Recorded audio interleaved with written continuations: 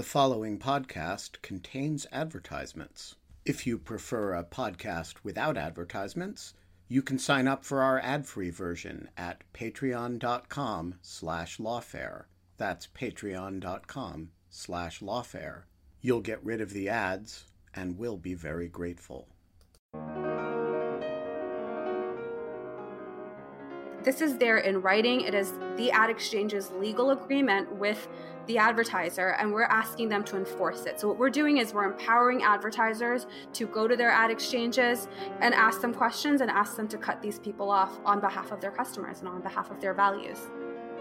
I'm Quinta Jurecic, and this is the Lawfare Podcast, January 27th, 2022. Today, we're bringing you another episode of Arbiters of Truth, our series on the online information ecosystem. And once again, we're talking about online ads. As we've discussed on the show, online advertisements are the shifting, unstable sand on which the contemporary internet is built. And one of the many, many ways in which the online ad ecosystem is confusing and opaque involves how advertisers can find their ads popping up alongside content they'd rather not be associated with. And, all too often, not having any idea how that happened.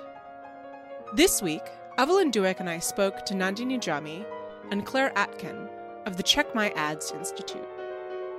Their goal is to serve as a watchdog for the ad industry, and they've just started a campaign to let companies know, and call them out, when their ads are showing up next to content published by far-right figures, like Steve Bannon, who supported the January 6th insurrection. So what is it about the ad industry that makes things so opaque, even for the companies paying to have their ads appear online? What techniques do Claire and Nandini use to trace ad distribution? And how do advertisers usually respond when Check My Ads lets them know they're funding what's called brand unsafe content? It's the Lawfare Podcast, January 27th, Defunding the Insurrectionists. We wanted to start broadly. What's your goal at Check My Ads, and how did you come to be interested in doing this kind of work? So our goal at Check My Ads is to be the ad tech watchdog. We realize that there is no one out there enforcing this $400 billion industry and the standards that they have set for themselves. And our first mission is to dismantle the disinformation economy. So we publish stories about when ad exchanges are working directly with publishers of hate speech and disinformation. Great. And so to keep sort of laying the groundwork for our discussion, I think at the center of a lot of what you're doing, and frankly everything to do with the internet, is the concept of brand safety. Regular listeners are probably really bored of hearing me say that brand safety is the biggest driver of the shape of our online ecosystem that we never talk about. So let's talk about it a little bit. How would you define brand safety, and how is it relevant to what you're doing at Check My Ads? Brand safety is the practice of keeping your brand safe from toxic and dangerous content on the web. That was the original goal of brand safety. Today, brand safety has evolved to include, in our opinion, disinformation, hate speech, and other content that leads to real-world violence and harm. Yeah, so it's the idea that as a brand, you don't want to be sponsoring anything that is antithetical to your brand values.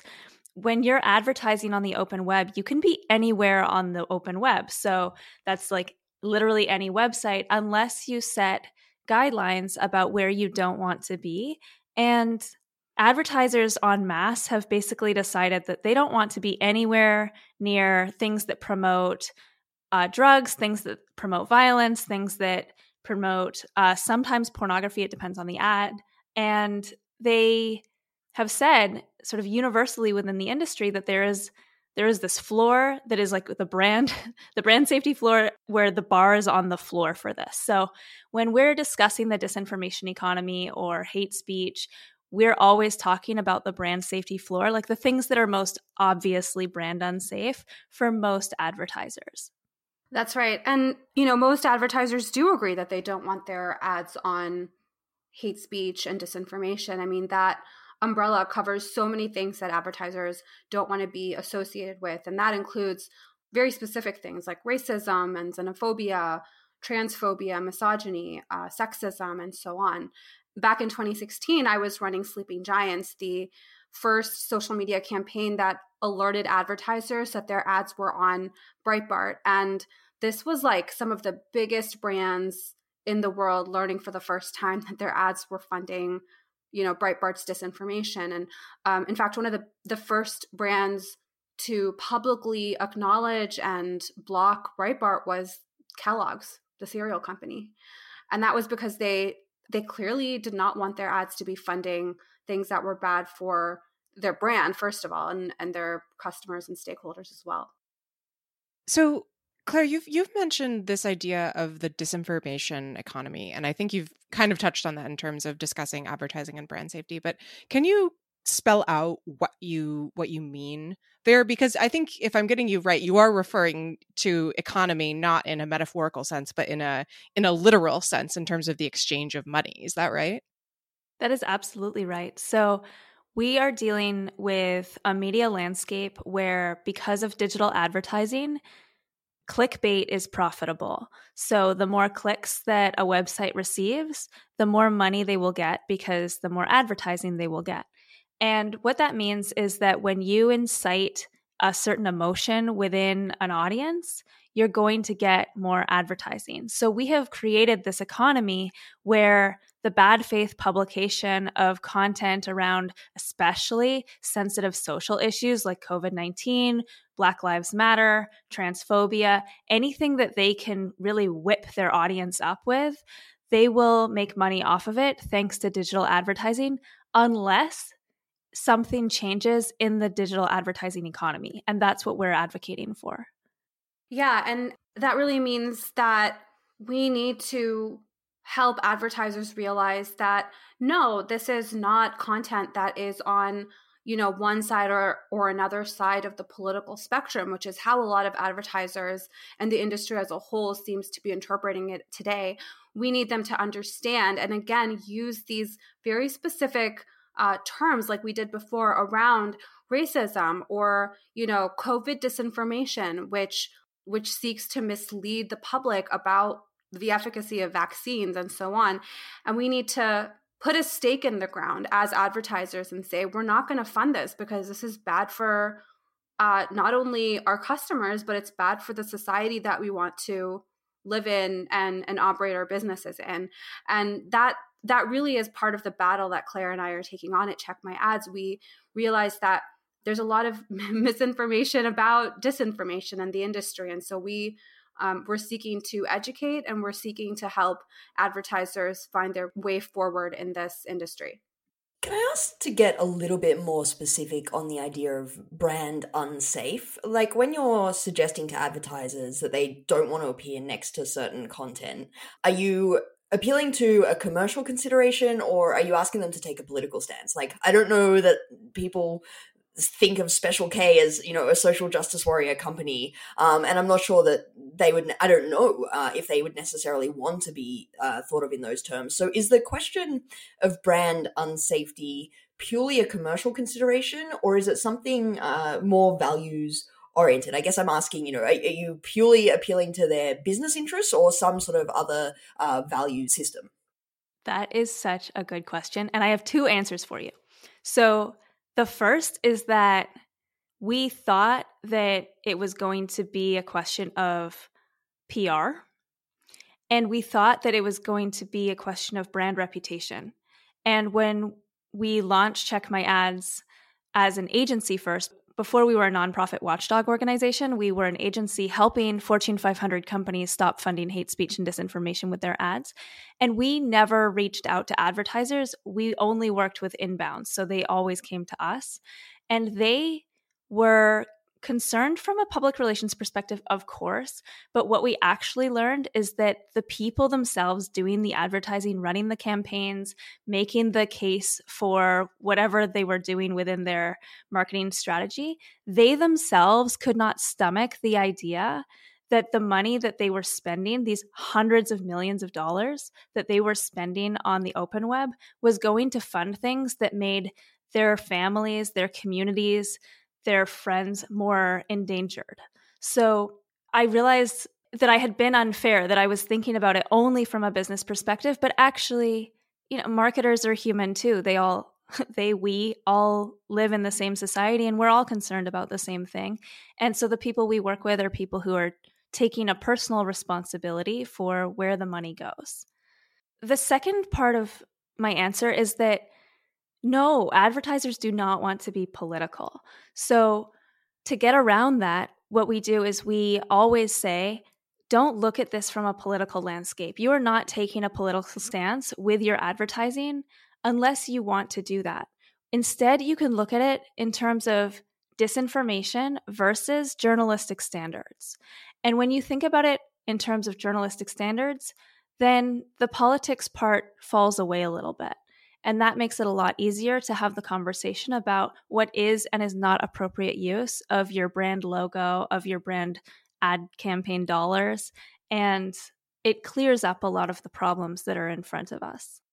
Yeah, and I'll add that, marketers today care so much about brand. Brand is the most important thing to a business today more than ever, brand equity, brand reputation, how people feel about us, how they're talking about us on social media, that matters a lot. So for a marketer that spends so much time deciding what your logo looks like on your product, what your brand colors are going to be, making your campaigns pixel perfect, it's a bit ridiculous to think that you don't know where your ads are being placed. After all that work, are you just throwing your ads up on the internet on disinformation sites and all kinds of dark corners of the web?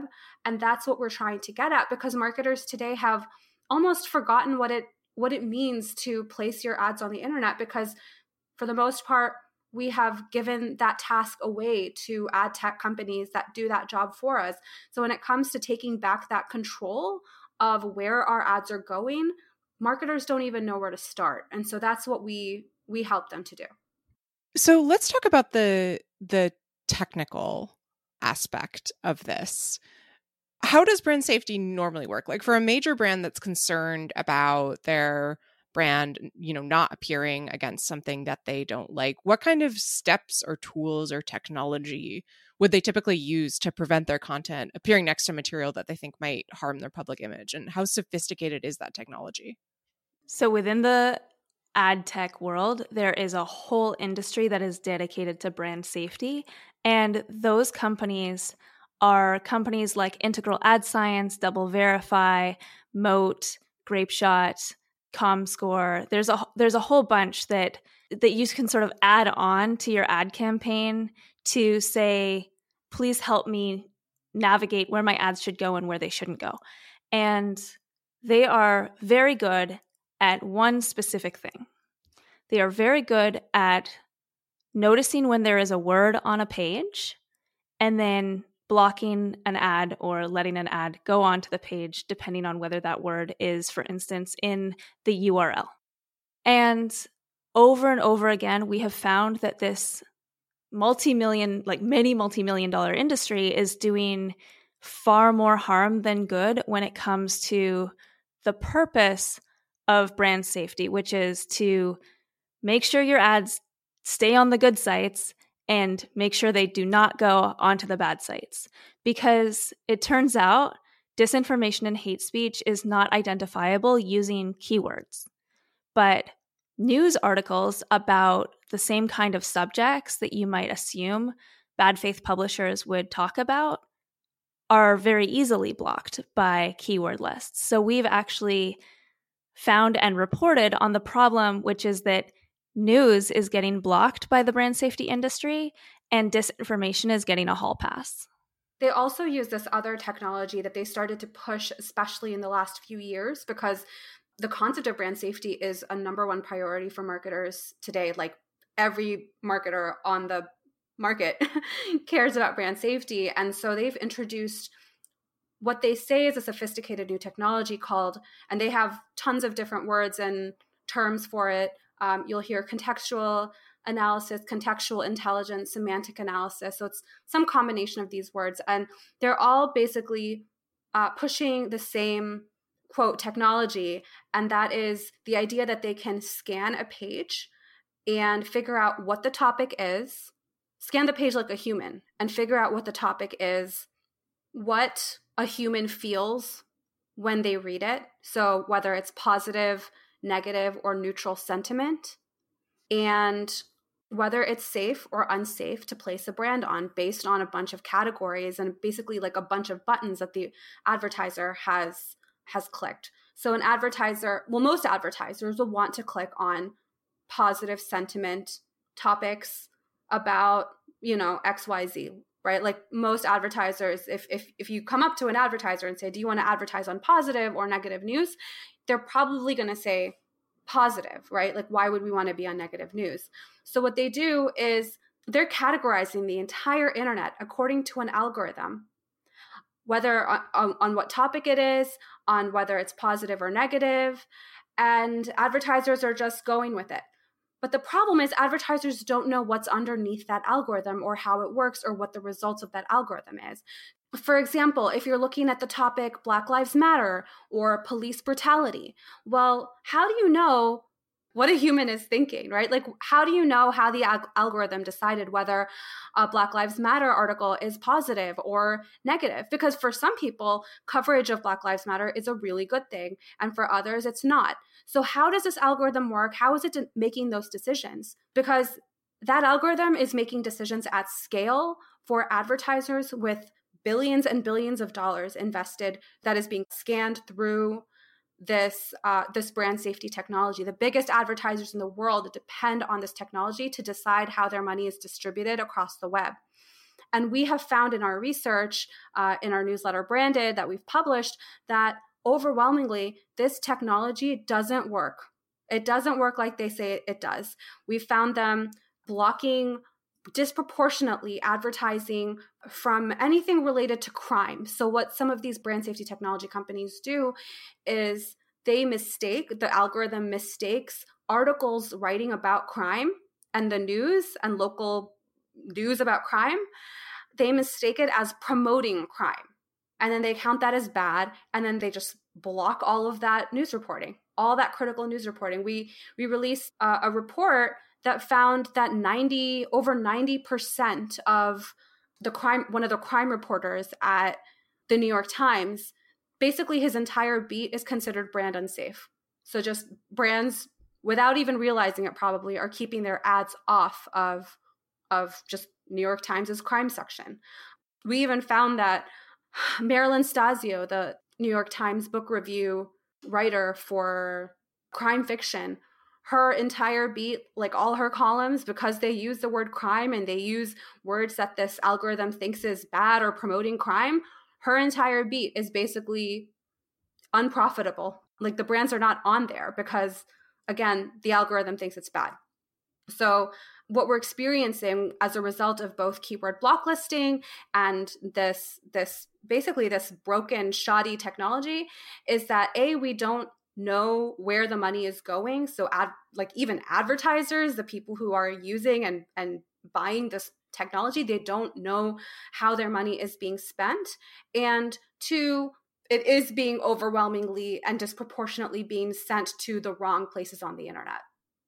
Yeah, so I definitely want to come back to the issue of how the speech that advertisers are interested in supporting or appearing next to might be very different to the speech that we think is important or is valuable. And the way that this sort of online economy works isn't well suited to making those two align. But I want to dig in a little bit more to the questions of the failures of the technical failures of this system, like how it ends up being so hopeless. Because I think, again, listeners won't be surprised to hear that the tech that they use is really pretty dodgy, that keyword searches often misfire, and surprisingly, they can't tell the sentiment of a page just by using AI. We come across that problem all the time in content moderation and hate speech detection and things like that. But the idea that advertisers also have no idea where their content is ending up on the web might be a bit more surprising because, we hear a lot about how sophisticated the online information ecosystem is, how the online advertising system is super effective and super, you can get micro-analysis of everything that's going on. And, Yet your website says, we founded Check My Ads in response to the most pervasive problem in the advertising industry. Marketers are in the dark about where their ads end up online, and those ads are inevitably ending up in bad places on the web. And so what's driving that failure? Is it just that advertisers don't have enough bargaining power with their ad exchanges to insist on getting that information? Is it that they don't really care until something blows up and they get pressure from you? Or is it just that it's technically too difficult to track where their ads end up? Like, why don't they have that information? Yeah, you nailed it. It's all of those things. The people who reach out to us the most are people in comms departments who are having to deal with social media crises. And to get from the comms department to the advertising department in a Fortune 500 company, you often have to jump from silo to silo. So when we are having these conversations, we're often pulling together comms and marketing and brand and advertising. And so right off the bat, it's an exercise in corporate diplomacy, right? Just to check your ads, just to start.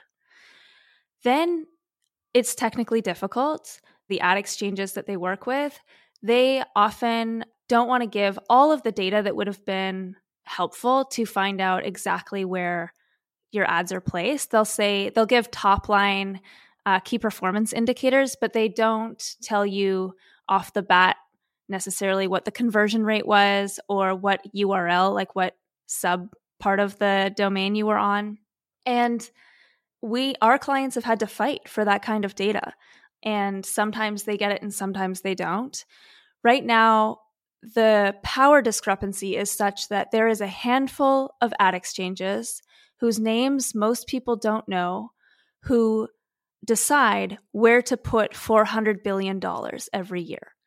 And we always talk about Google, we always talk about Facebook, we always talk about Twitter, but the disinformation economy makes money from these handful of ad exchanges.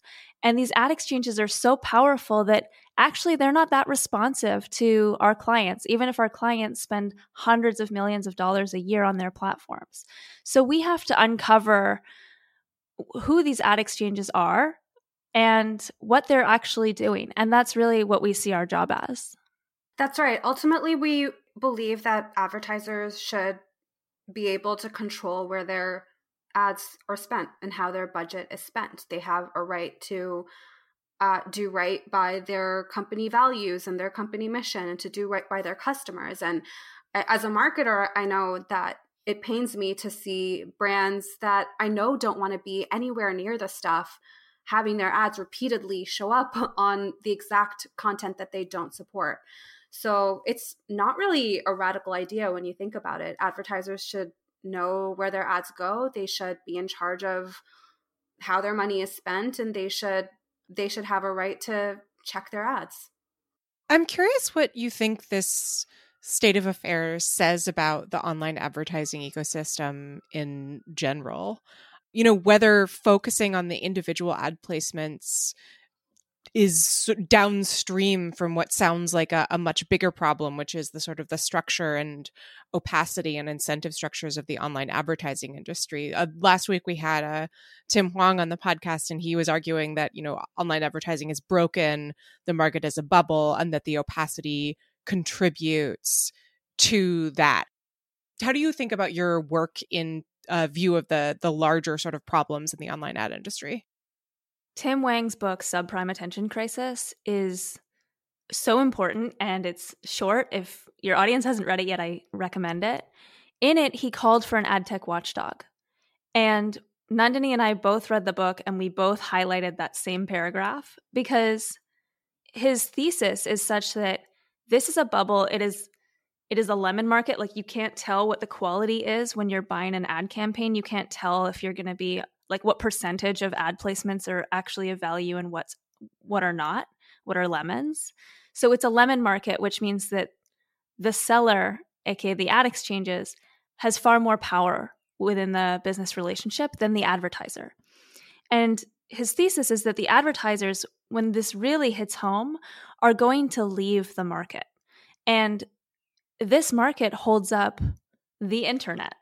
it will affect all facets of our media landscape if we are not careful. And so what our theory of change is, as Check My Ads, as the ad tech watchdog, is to help bring to light things that are the most likely to dismantle the ad industry over time so that we can let the bubble down slowly, or at least bring attention to advertisers so that they have the choice. Because otherwise, it's just going to keep going up and up. And bubbles are bad. So I'm curious how you pick what content to target. One of the defining questions of the last half decade of the internet really has been how anyone who should draw the lines for acceptable and unacceptable online content and what to do in the gray areas. The name of our podcast, Arbiters of Truth, comes from, the protests that platforms sort of disingenuously make about how hard it is to make content moderation rules because they really, really don't want to be and shouldn't be the arbiters of truth. And there are some legitimately hard issues here. And so I'm curious, not all of them are hard issues, but there are some hard issues. And I'm curious how you think about that when you're picking which brands to target, which sites you want to draw attention to, and whether, that's informed by what you think advertisers will be most receptive to, or how it is you go about picking what campaigns to run.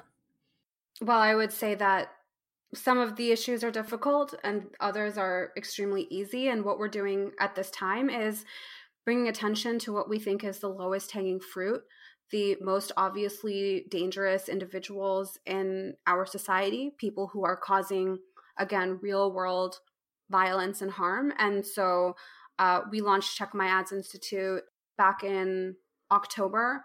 And just a few weeks ago, in the start of this new year, we launched our Defund the Insurrectionists campaign, where we picked 6 individuals that either promoted, organized, or incited the J6 attack on Capitol Hill and are also funded by the ad tech industry.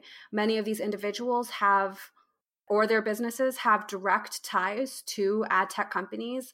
We're not just talking, like the way that they post on Facebook. We're talking about shared contracts and bank account information. They may have sales reps within the companies.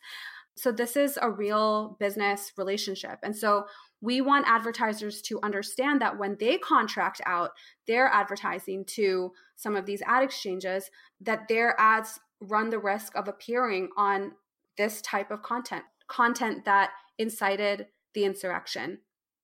Yeah, we are not playing in the gray areas here. We're talking about Dan Bongino and Steve Bannon and Glenn Beck. These are very obviously brand unsafe people. They make money off inciting real world violence, real world hate.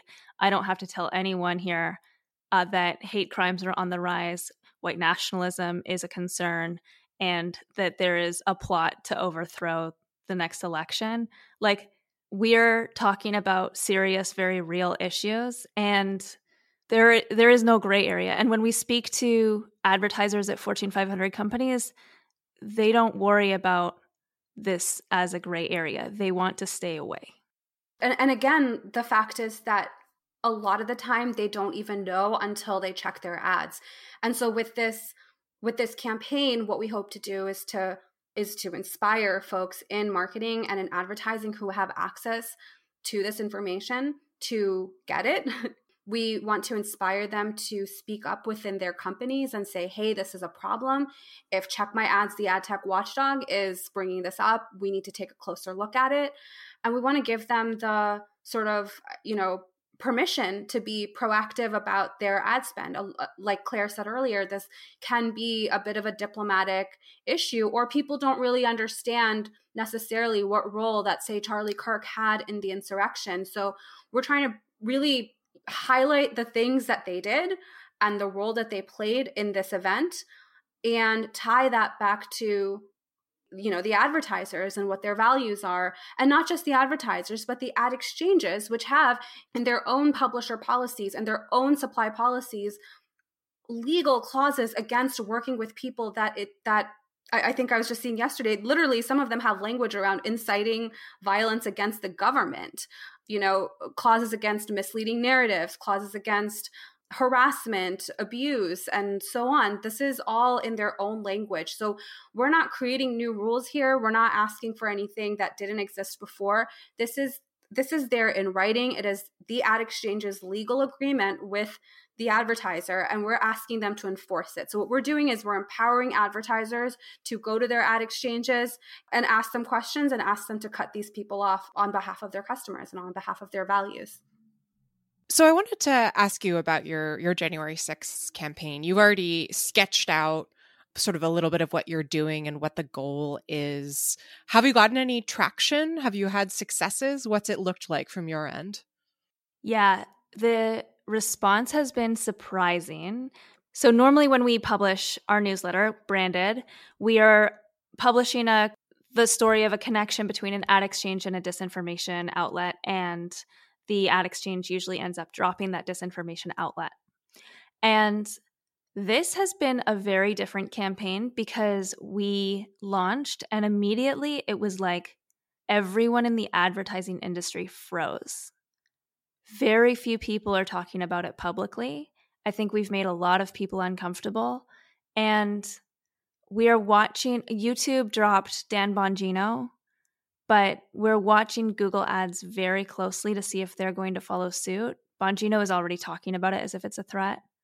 Tim Pool came into my Twitter DMs and, among other things, said that we had lost him advertisers, but I didn't ask him for clarification. And we're sort of waiting and seeing, but the message has been received internally. I think they're afraid of making the first move. You have to understand that some of this is obvious. We can see it on the browser when we just click over to their sites and we can see ads. But what we're also doing is monitoring the behind the scenes. There are many companies in the advertising supply chain, and it's not always obvious what's happening.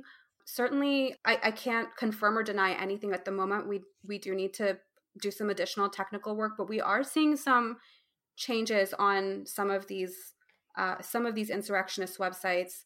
But you'll have to wait and see, or subscribe to Branded to get our updates on that. The fact is that a lot of these ad exchanges, by the way, don't tell us when they're dropping a website.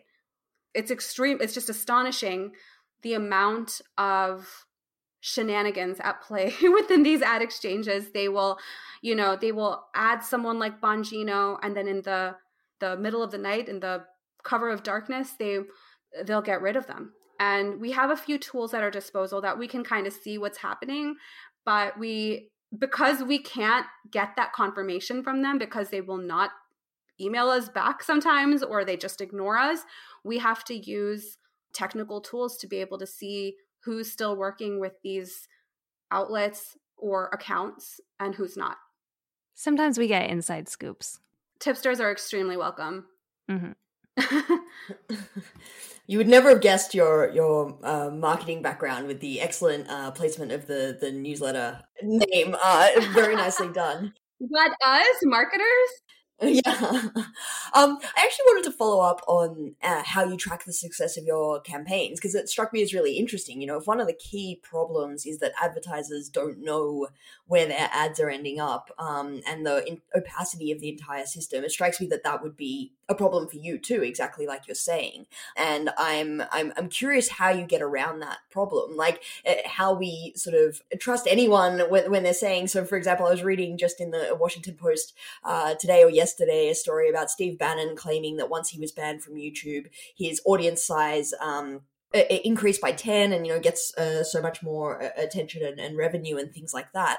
And I'm just wondering how we can or trust any of these statements about advertisers saying they're dropping certain placements and things like that, when the whole problem is that the system is so opaque. So the short answer is that you cannot trust anything that Steve Bannon says. What was it just a few weeks ago? Dan Bongino came out swinging, saying that that his revenue had gone up 134% since the time that we lost him 6 ad exchanges. That's an interesting business model. Your ad revenues go up when you lose ad exchanges. That is frankly impossible. So they're basically lying.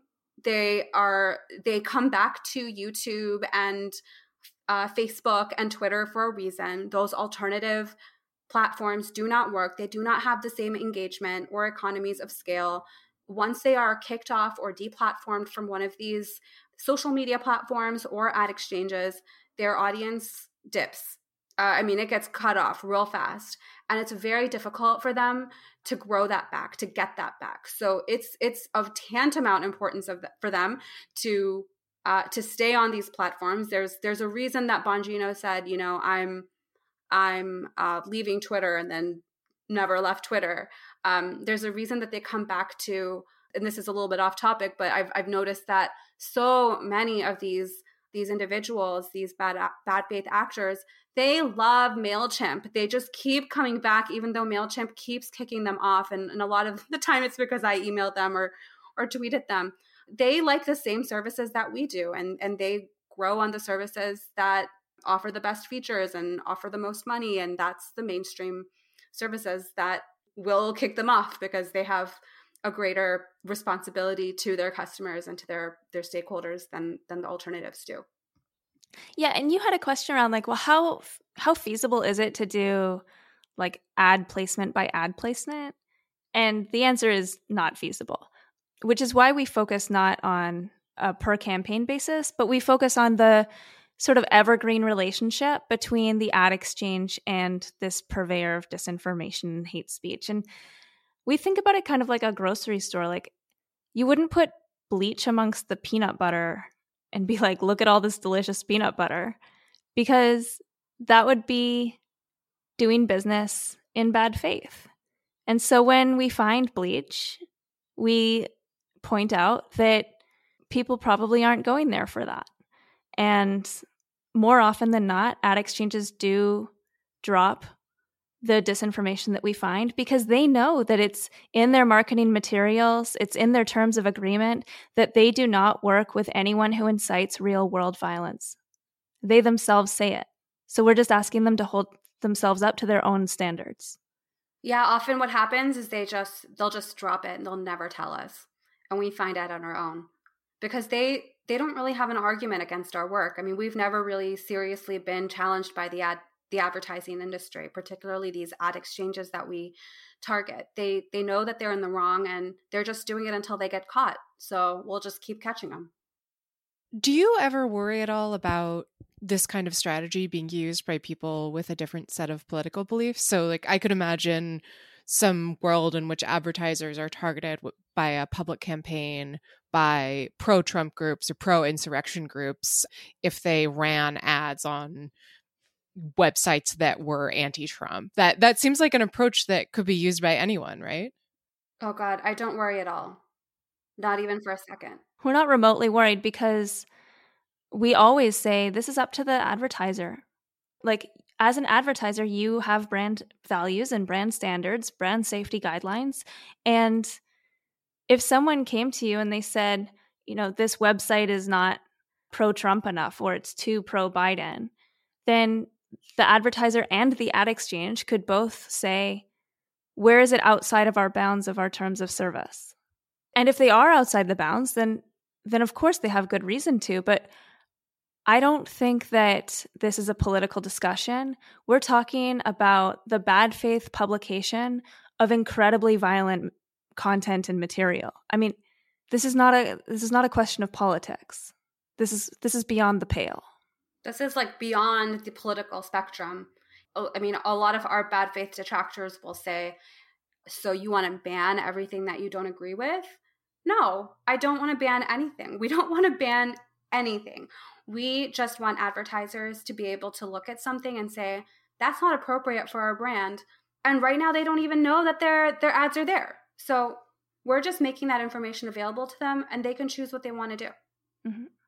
And they're not going to choose to advertise on racist or misogynist or any of that other hate content because they have a myriad of considerations that goes beyond advertising. They also need to think about their brand responsibility. That's one thing, and it's a bit more abstract, but they also have to think about recruitment. I mean, you can't get the best employees and you can't get the best stakeholders and you don't get the customers that you want into your company when you advertise on content like that. So we don't worry. Advertisers, when given the choice, they will do the right thing. So from one thing that doesn't worry you at all to another thing that I suspect does not worry you at all, but I'd love to draw you out just a little bit more on these, the critics that say, you're against free speech, this is an authoritarian mindset, you want to clamp down and everything needs to be politically correct. Why are you against free speech? This is the purest form of free speech because an advertiser has a right to put their ads where they want. You have your right to express what you think of that, and they have a right to respond. All of those things, including, Breitbart, saying what it wants, everyone is saying what they want. Everyone is expressing what they want in this relationship. It just happens to not work out financially for a publisher like Breitbart, but everyone is using their voice as designated by the First Amendment. I'm curious how you think the rise of sort of alt platforms that cater explicitly to a far-right clientele complicate this. So we've been talking about Steve Bannon. Part of the story with Steve Bannon is that he's been deplatformed from any number of services, but apparently, according to the Washington Post, has found a sort of a stable home with a small television network and is raking in the cash for that network. Does the ability of these personalities to sort of run their content on multiple platforms, jump from one platform to another, use alt platforms complicate the dynamics of what you're trying to do? Yeah, we'd like to call their bluff, honestly. Like, the advertising industry has universally rejected Steve Bannon, and he has tried to sneak in back onto the platform so many times, and he's been found and kicked off a lot of times, sometimes by us. And we celebrate their right to build their own private platforms with their own private ad marketplaces. And we also celebrate the right of advertisers to go there if they wish. And we can't name a single one who would. That's right. Steve Bannon is constantly sneaking his way back into the ad tech supply chain. We catch him every time. I feel like I've spent half a decade following him around and his little, money trail.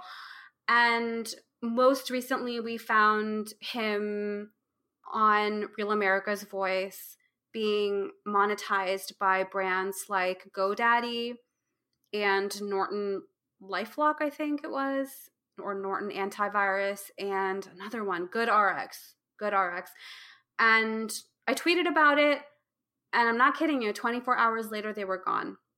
But we were really curious to see how these ads ended up on Steve Bannon, because we know that, for example, GoDaddy many times has said, we don't want our ads on Steve Bannon, but their ads keep ending up there. If not as a video ad, it ends up there as like a Taboola or Rev content type ad. So they do keep ending up there, and it's usually through some kind of backdoor channel or through a middleman, intermediary. There's all kinds of little sneaky ways that Bannon comes in, and these transactions are made in a way that you'll never see. You'll never see Bannon's name. You'll never see Real America's Voice.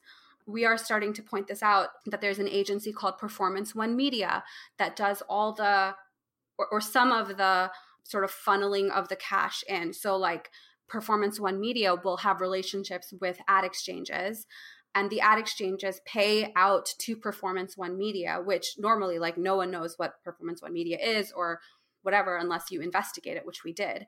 And we saw and we learned that it belongs to Robert Sigg, the same person who owns Real America's Voice. The average person, the average marketer will not know that their ad money is flowing towards Steve Bannon via all these intermediaries. And that's part of the work that we do. We uncover that. And then once that is uncovered, those ads disappear. That's how it works. So this is a little bit of a hard pivot, and the answer may be that this is not, not something you spend a lot of time thinking about, but it is something I spend a lot of time thinking about, and I can't let you go without asking you about another area where brand safety comes up a lot, which is to do with content moderation and the rules that the major social media platforms have about the content that they allow on their sites, and the idea that users aren't really the customers of these platforms, but advertisers are. And so if there's a group of stakeholders that can leverage their power to affect content moderation rules, it's the advertisers. But on the other hand, Facebook and Google are so powerful that advertisers might not have very much leverage at all. And so I'm just curious, because you're obviously talking to a lot of advertisers and talking about brand safety and things. Is content moderation an area that comes up a lot? Is this something that they spend a lot of time thinking about? I presume that a lot of their ads end up on these sites as well. And so how do they think about brand safety in those contexts? Yeah, they are also obsessing about this question. They don't want to sponsor or be associated with things that make the world more dangerous. And they think about it from content moderation, and they think about it in terms of influencers. Influencers are a big topic of conversation. How do you know when an influencer suddenly becomes brand unsafe? What is the rubric that you use for this, and how do you communicate that decision? Those are on the tops of minds of marketers right now.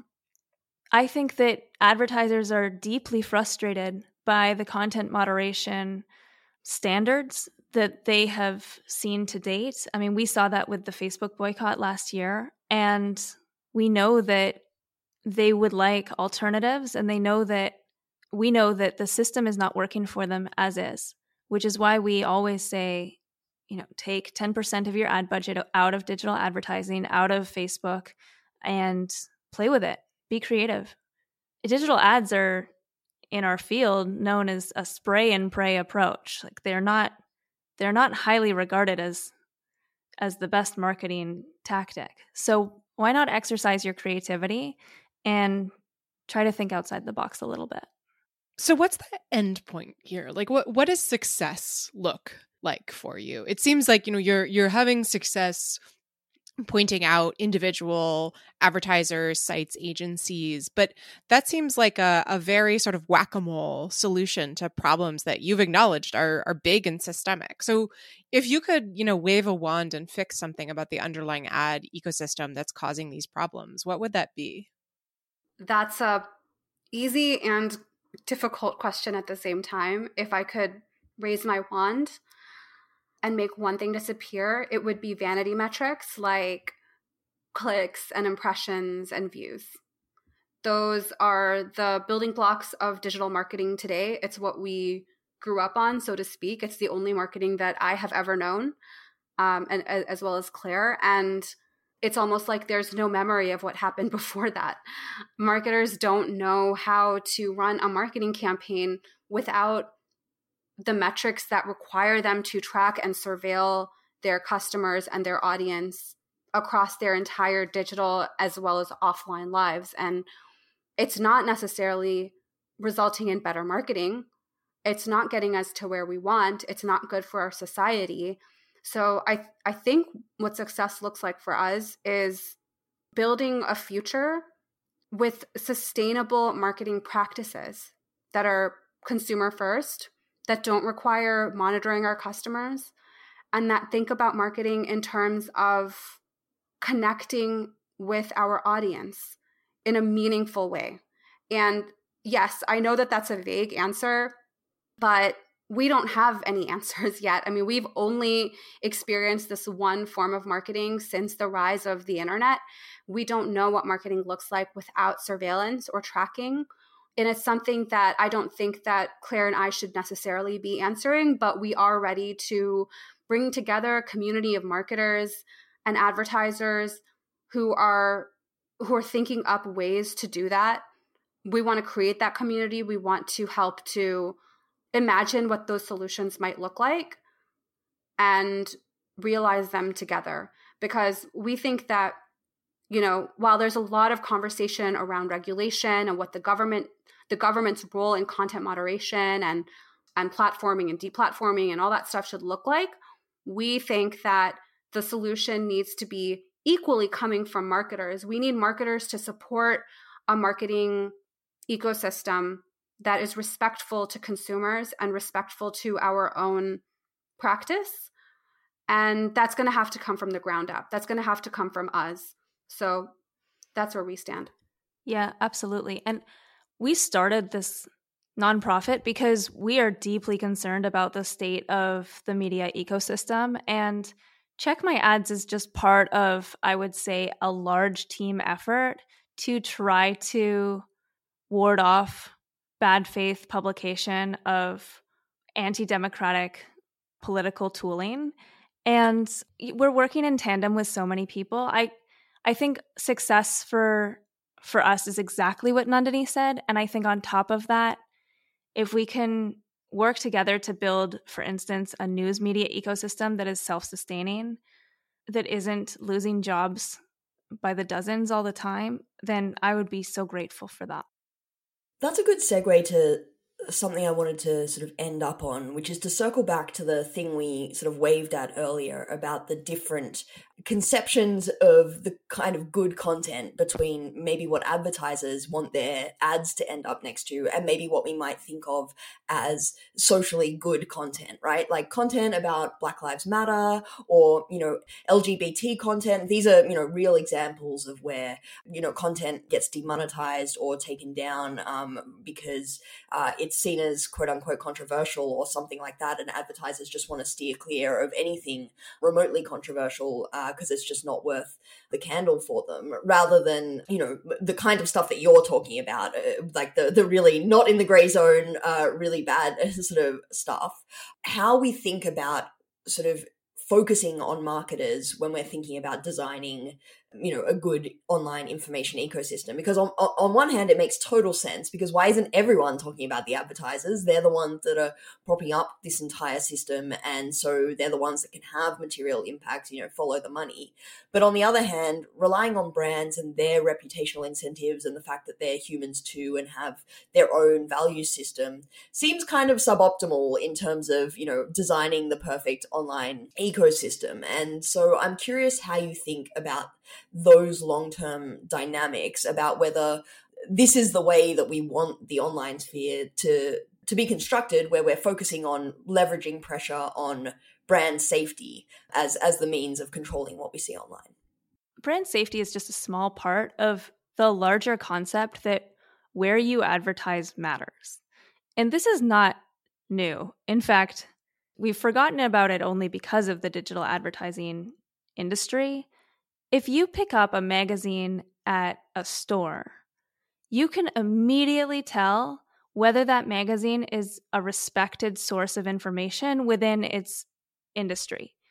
If it's a photographer magazine, then you have the best camera ads. If you pick up Vogue, you're going to see the very best fashion ads advertising in these magazines, because that's where they will get the most authority. And that's where they also offer their own brand equity to the magazine. You can trust the content in a photography magazine if it has good ads in it, because you know that photographers will call out those ads if it's for a product that doesn't work very well. The geography of where our ads actually go is one of the most important parts of our campaigns, which is why it's absurd to us that we are letting a handful of companies with questionable business practices take over our campaigns for us and place our ads on our behalf.